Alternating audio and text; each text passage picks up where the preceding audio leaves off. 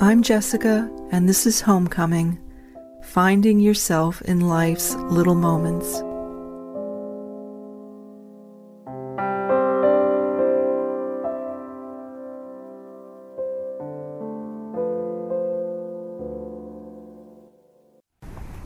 So, dear listener, it's 10:30 in the morning, and I'm sitting here on the sandstone rocks overlooking the ocean. And as I just started this podcast episode, this audio running on my little machine here, a big dragonfly just came forward and alighted on a branch nearby, and I don't actually see that many dragonflies or large insects, so I'm delighted to see it. And it's quite dark and quite long and large, so it's here as I'm doing this, sort of camouflaged into the grayness of the branches, and there's probably a reason for that. That is its color.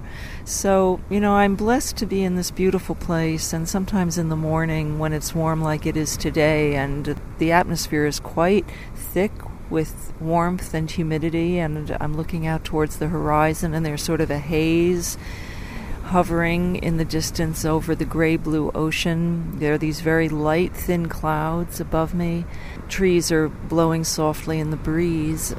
So sometimes when it's warm like this, I'll begin my day in an ocean pool. They're called rock pools, and these rock pools are quite wonderful and historic and famous, and they're located in different areas along the coast. And they're called rock pools. What's happened is that perhaps 100 years ago or 80 years ago, people carved into the rock a place where the water could naturally come in with the high tide and fill this pool-like area that was created. So you're swimming in a pool that is filled with the ocean water, which is just beautiful, because on a day like today, when the waves are high and it's quite turbulent out in the ocean, and I'm not a very strong swimmer, I can go into this rock pool where the ocean comes rolling in and fills the pool with this beautiful water that I can swim safely in. So I was swimming there, and I've gotten to know some of the people, some of the folks who also swim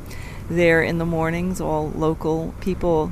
Nice, I chat with them sometimes. And there's one gentleman who's in his probably late 70s, late 70s, and I see him sometimes.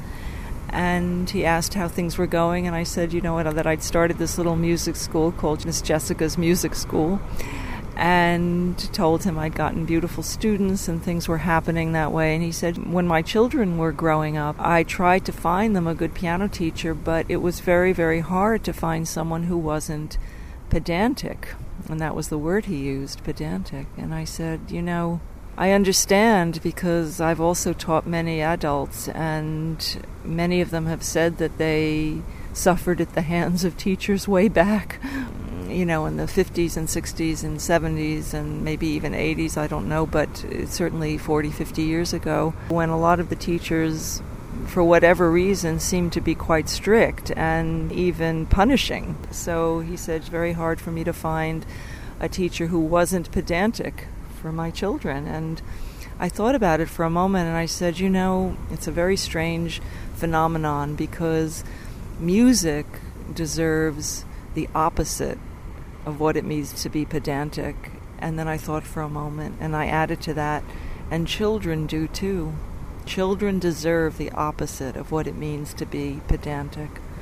So what's happening in this little music school that I have is really inspiring to me, because for the first time I have many, many children coming to me to study music, and I feel very blessed that this is happening, and I'm getting to know the parents and the kids, and they're coming weekly and so on. And what I do is the opposite of what it means to be pedantic, because I create this opportunity for these children to make their own music, to find their own inner rhythms, literally and figuratively, for them to improvise, choose music that they already love to hear, to learn to play the music that they already love, and perhaps have always dreamed, whether consciously or unconsciously, to be able to play that music. Imagine being able to play the music that you hear and love by somebody else, some beloved song.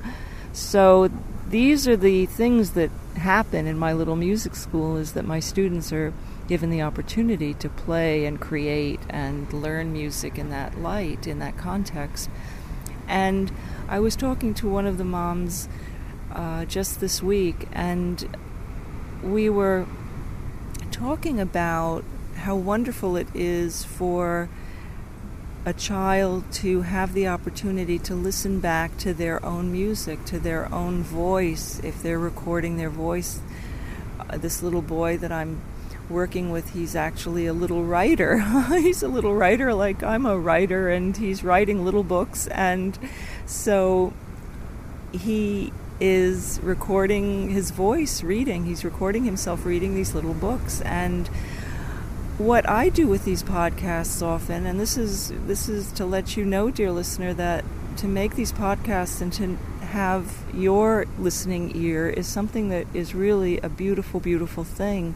It inspires me to make these podcasts, and it's almost like I put these things out and then can also listen back to them, because when I listen back to what I've created, and this is my encouragement to anyone also who's listening and to all of my students, is that when you hear your voice, it's as if you're hearing your soul, the deepest part of who you are. It's like a mirror reflecting back to you who you really are.